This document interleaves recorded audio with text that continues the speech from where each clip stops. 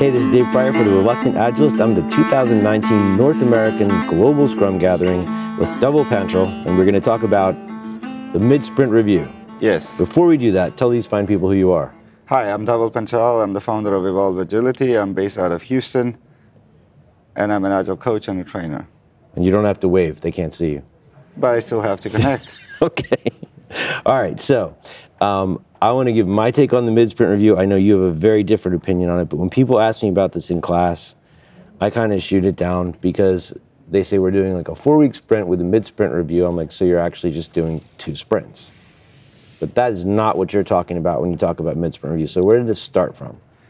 I think, thank you for asking that, because almost 10 years ago, I was coaching a team, and this was a team that was just starting with Scrum, and we were doing 2-week sprints.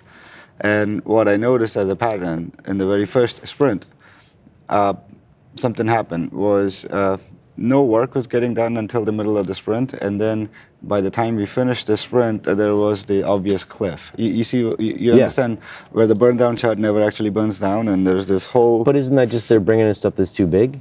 Yes, that's what I thought, right? Because that's what I've been told to think. Right.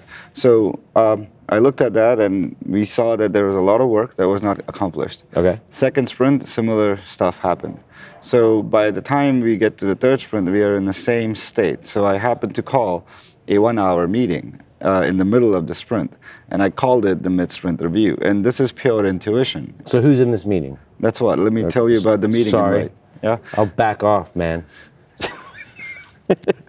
No, the meeting invite was, my intention was to do, you see, meetings are always a fixed time box, but this meeting was special. It was set for 1 hour, but the meeting was intended and expected to be done in 5 minutes. Okay. So everyone shows up on time, and in 5 minutes, we ask a simple question: are we going to meet our sprint goal? Okay. If everyone says yes, meeting's done. Okay. If people say yes and no, then we talk about why we have a gap in our understanding. Okay. If everyone says no, then the meeting is done in 5 minutes. What do you do if they all say no? Then we know we have to drop something from the sprint, and that can be a follow-on conversation. Okay. It doesn't have to be discussed or diagnosed in that, right? Okay. And what I discovered was when we started doing the sprint reviews and we held it to the promise of only 5 minutes, if everyone gave a unanimous answer as a team, we stopped doing the mid-sprint review. Okay. What it turned into was a daily stand-up question. Yeah, that's how I do that at the end of every daily stand-up. Are we going to meet the commitment or the forecast? Right. So, and that was another way of trying to incorporate this mid-sprint review concept, but do it every single day, as if every single day of your sprint is the mid-sprint. Okay. Right. So if we take it very literally, then you're going to put a clear marker in the middle of the sprint. Okay. Right, which is fine, because I think like that is very, very valuable. And after the talk, and you can probably hear confirmation bias in what I'm going to say next. After Dan Pink's talk yesterday, where he talked about the U-shaped curve and the middle slump, that was essentially what was happening. So I want to try to explain this idea. So when Daniel Pink gave his keynote yesterday, he showed that this pattern exists in people's lives, in animals' lives, in all the kind of project work we do, where it starts out, things are okay, they take a dip, and in the middle of whatever anyone's doing, there's not a lot of confidence, not a lot of joy, but then at the end, as you get past the first half, things tend to pick up. Right, I think and what he was trying to say is initially there's not much progress being made because people are busy with whatever else is playing on their mind until there is this moment, and can I say oh shit on your thing? Well, you did, so Thank it's fine. you. Yeah. So there's this oh shit moment, and that brings people together, and it tends to happen somewhere around the middle time. Okay. Right, and that's what rallies people together to get something done.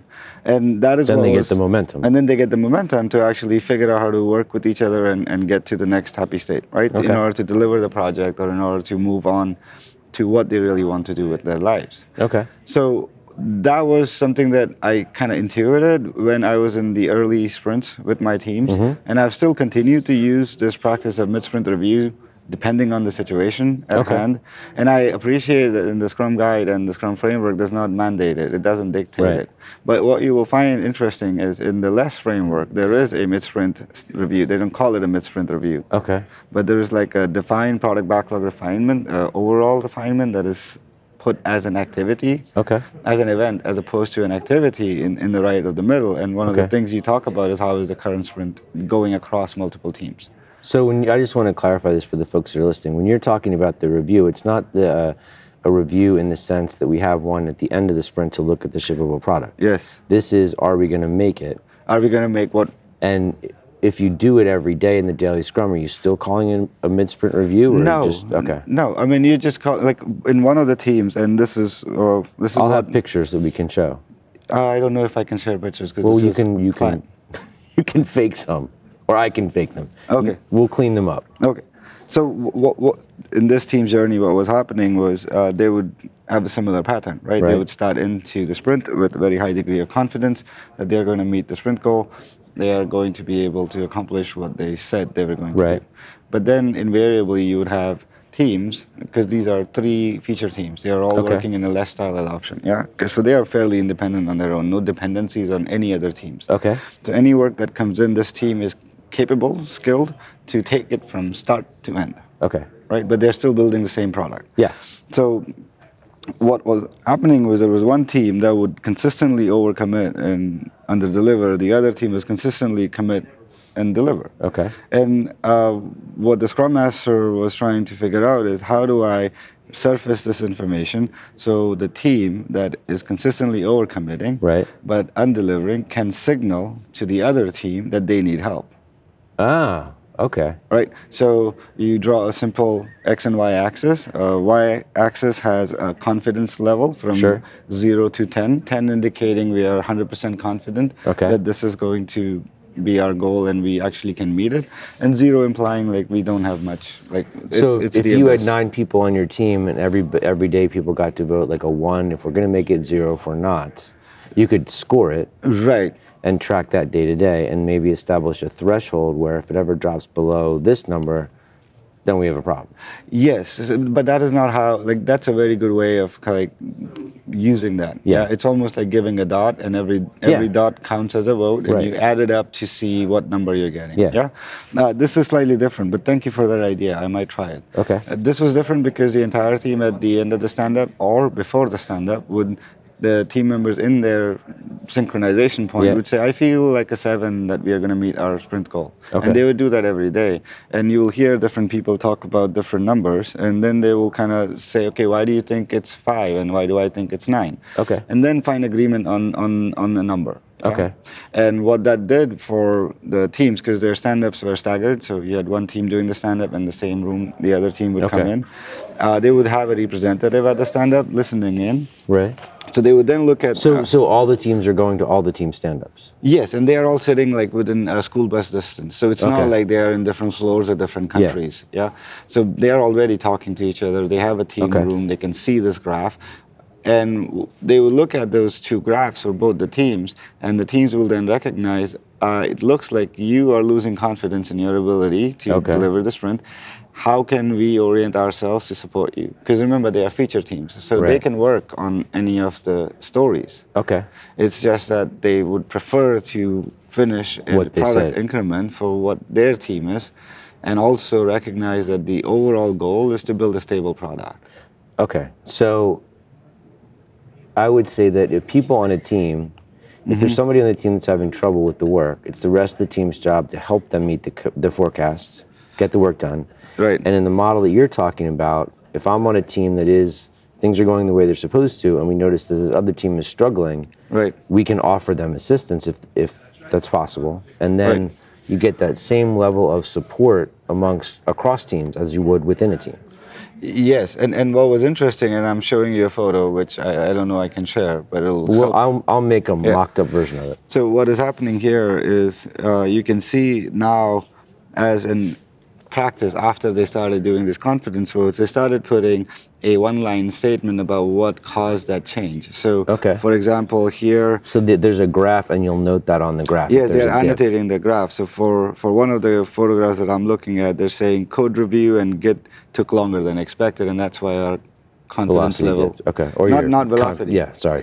Oh, by the way, this is a no estimates team, so they don't use story points or Okay. velocities. Yeah. Okay. And then there is another dip because a lot of stuff is falling on one team member's lap. Okay. So that annotation will signal to other people because it's a closed system. It's a very tight knit system. So Okay. if we recognize, oh, Dave is the one who is getting overloaded, we know what kind of work Dave typically does. Okay. So we know who is the right person to help Dave with it. Okay. Right. So as opposed to a general call into the vacuum to say, Yeah. or trying to like invoke like, oh, someone must help a team. Yeah. We know exactly what kind of help we need to provide because we know who's overloaded. And if you've got 3 teams and 2 of them look like they're going to meet their forecast and one isn't, one of them could help, but that might mean they're sacrificing their ability to meet their forecast. So they could go to the PO collectively and say, we got to take something out. Right. Which of these are you willing to live without? Yes. Okay. And I'm assuming that you're still trying to get the team that's overcommitting to a point where they understand how to stop doing that.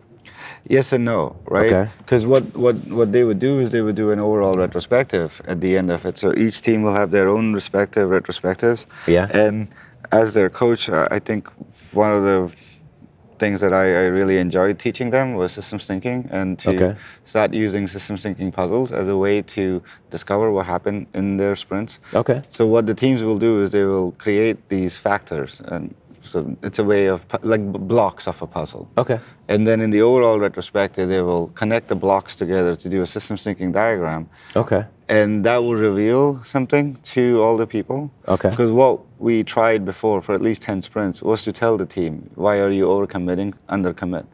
But it never worked. So they weren't learning the lesson.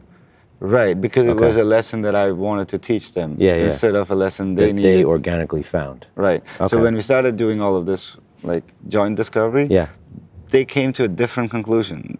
Okay. Because what the conclusion they came to is, we are dealing with code base that we have never looked at. Like if you Okay. It points them to a different answer. To the right, it problem. points them a different answer. So they started talking about like whenever we encounter. So one of the patterns that they knew. Right. There's something called God class. Like this is Okay. a single class with like 10,000 lines of code in it. Okay. And if you're and it touches everything on the planet. So Right. if you're gonna do a lot more in that area of the code base, you commit as you commit, and then you cut it by half. Because you can't fix your overcommitment, but you can always calibrate after that. Okay. So they're changing the commitment during the sprint? No, before the sprint planning would end. Oh, okay, So okay, they'll okay, just okay. go about the regular motions, exactly how they would do their stuff. So they figure out what they think they can do, and then they cut it in half because they know that in this area there's so much murky stuff. Right. We need to, from a waterfall perspective, pad it a little bit. In a way, yes. Okay. In fact, like And hang on one second. If they were doing story point estimating, right. those items would get a much higher number, probably because of the complexity and the risk involved. The trick was because, see, what you're dealing with here is a team that is moving into Scrum Okay. when they were siloed developers for a very long time. Okay. So they didn't even know what complexity was. Okay. I mean, I'm not talking a theoretical definition Yeah. of complexity, but they don't know what they don't know in the code base. Right. So only when they go work in it, that's when they discover all the problems. Okay. So in terms of like trying to build confidence and to look at like how are we doing, Yeah. this notion of a mid-sprint review transitioned into this confidence level check at the daily stand-up to annotating when and how our confidence shifts. Drops, and then you can see the drops root or- cause. Drops or goes up, and then you use that as your systems thinking puzzle pieces to Okay. then look at the overall dynamics at what is going on. All right. Because what generally happens in many team situations is everyone, when they walk out of the sprint, everyone knows what is wrong and what to do about it. Yeah. The problem is not everyone agrees. Okay. But now they're going to try to figure that out a little bit more, or there's Right. something to drive them towards Agreement. pursuing that answer. Yes, because you see, you know what needs to be fixed, and I know what needs to And be each fixed. of us is right, and we're not in agreement on what it is. Right, each one of us right in a little way. Okay. But if I position the team to say everyone must succeed only on my terms and my definition, Right. then everybody fails. Okay. But if we say, okay, you have a kernel of a truth, I have a kernel of a truth, let's see what the greater truth is. Okay. That's how we actually make change happen. Okay. So when you're just real quick, can you give a brief explanation of systems thinking in case people aren't familiar with that? Yes. So you can think of systems thinking as a series of events. These are events, you can call them as observable facts. Okay. And most folks are familiar with causation and correlation. The XKCD comic is a perfect example. So you should check it out. I will have to find that as well. Yes. Okay. So what tends to happen is when we look at surface events, we can connect those surface events in what we call as a narrative fallacy. Like you can, if you look at the Da Vinci Code, the book, it's a perfect example of taking facts and connecting a narrative around it, which is false. Sorry for the folks who are. If you thought the Da Vinci Code was real. Right, but you can connect events in false ways. Yeah. Now these events stem from some behavior of the system. Okay. Yeah, but the behavior of the system stems from the structure within. So the system is when you look at it, you're being misled. Right. Because you're seeing the thing that you think is the thing, but the thing is not the thing. There's some underlying issue that causes the thing. Right. Okay. Once you start seeing the structure of the system, you not only can predict what is likely to happen, but you can also know what is also possible. What is the potential behavior, latent behavior hidden within? Okay. You can see this in your family dynamic. Everything could be going really well until all of a sudden one little thing just triggers a moment, right? And it stems from a structure deep within that was always there. Okay. So what systems thinking does is it starts revealing the structure within. So just because it has not happened yet, doesn't mean it won't happen in future. Okay. Okay.